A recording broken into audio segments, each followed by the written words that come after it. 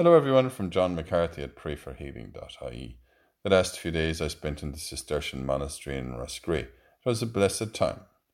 92-year-old Father Lawrence is a monk there. He joined when he was 17, when 120 monks would sleep in cubicles in a big dormitory. The monks pray at least 7 hours a day. Surely they are a sign from God.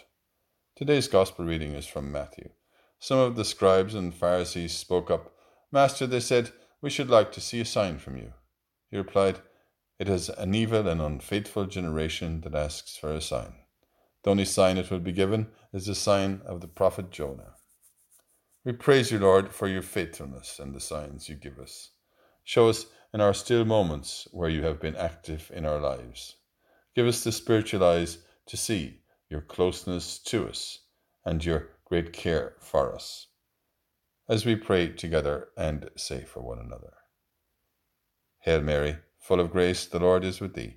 Blessed art thou among women, and blessed is the fruit of thy womb, Jesus. Holy Mary, Mother of God, pray for us sinners now and at the hour of our death. Amen.